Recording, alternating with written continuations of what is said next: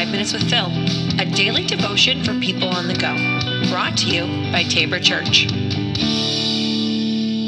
Welcome back to the podcast. This is 5 Minutes with Phil. All right, so it's been a little while since I've been recording some of the 5 Minutes with Phil podcast, but I am grateful to be back, and I'm trying to make this a natural part of the day once again, as I used to do it before. And so, apologize for the absence, but know that we're going to get into some good content. I think we're going to kind of go along with the series that we're doing at Tabor Church with the summer concert series. And what we do is we find some of the pop songs, as they would call them, popular songs that are being played, and we try to understand it, or trying to pull apart some of the lyrics to understand the, kind of the importance of the, like spiritual things. And how do we dig through that? Because sometimes what we do with pop songs is we kind of just throw them out. They're like, well, it's pop, like, can't be that good, or it can't be even that good to listen to or to consume. And so we should, as church people, only listen to church music. And that's just a poor way of looking at things.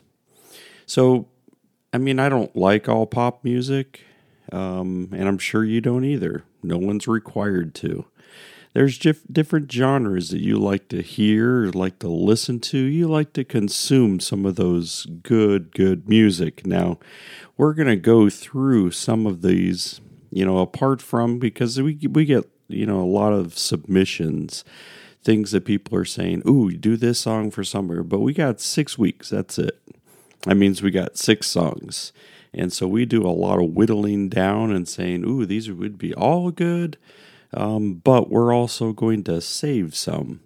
We're going to either save it for next time. So at Tabor Church, we've been doing this summer concert series now for, I think this is the 4th year. And in this 4th year, what we're trying to do is some of the same. We're trying to help people to hear things differently. We want people to experience, the lyrics more. Maybe they haven't heard them. Maybe they haven't even understood them in the way that we're trying to be able to bring out. And so we talk about this word, cultural prophets. Now, some people are like, yeah, like you're mixing terminology, and I'm like, no, a prophet speaks, right? A prophet speaks, as we'd look at in Christianity, or followers of Jesus. We look at it and say a prophet is one who speaks the words of God, or speaks the things from God.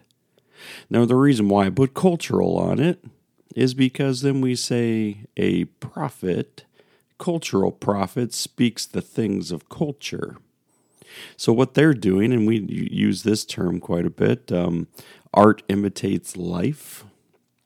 Life imitates art, that whole dynamic. And we're saying, so a prophet is speaking from their own experience and experiences, right? And they're trying to also have it reflect what they want to see in the world. Now, they want their art to go out. Now, some of them are not as, some of them are very much more simplistic than that. And they're just like, we're just going to, talk about a bop, and we're going to talk about all kinds of things that have no spiritual connection.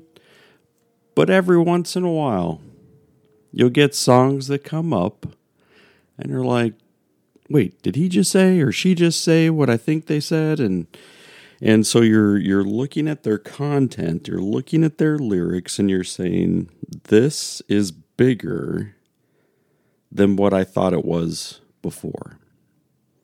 And so this is what we're going to get into over these next couple of weeks, next couple of, we're just going to dig into some more of these songs, because the cultural prophets are going to speak.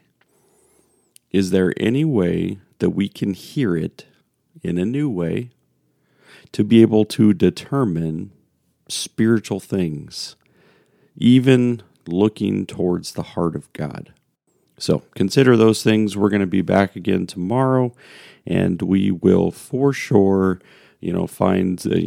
start with a new song. Maybe it's an old song, but we're going to start with the song. So take care, everybody. We'll see you tomorrow.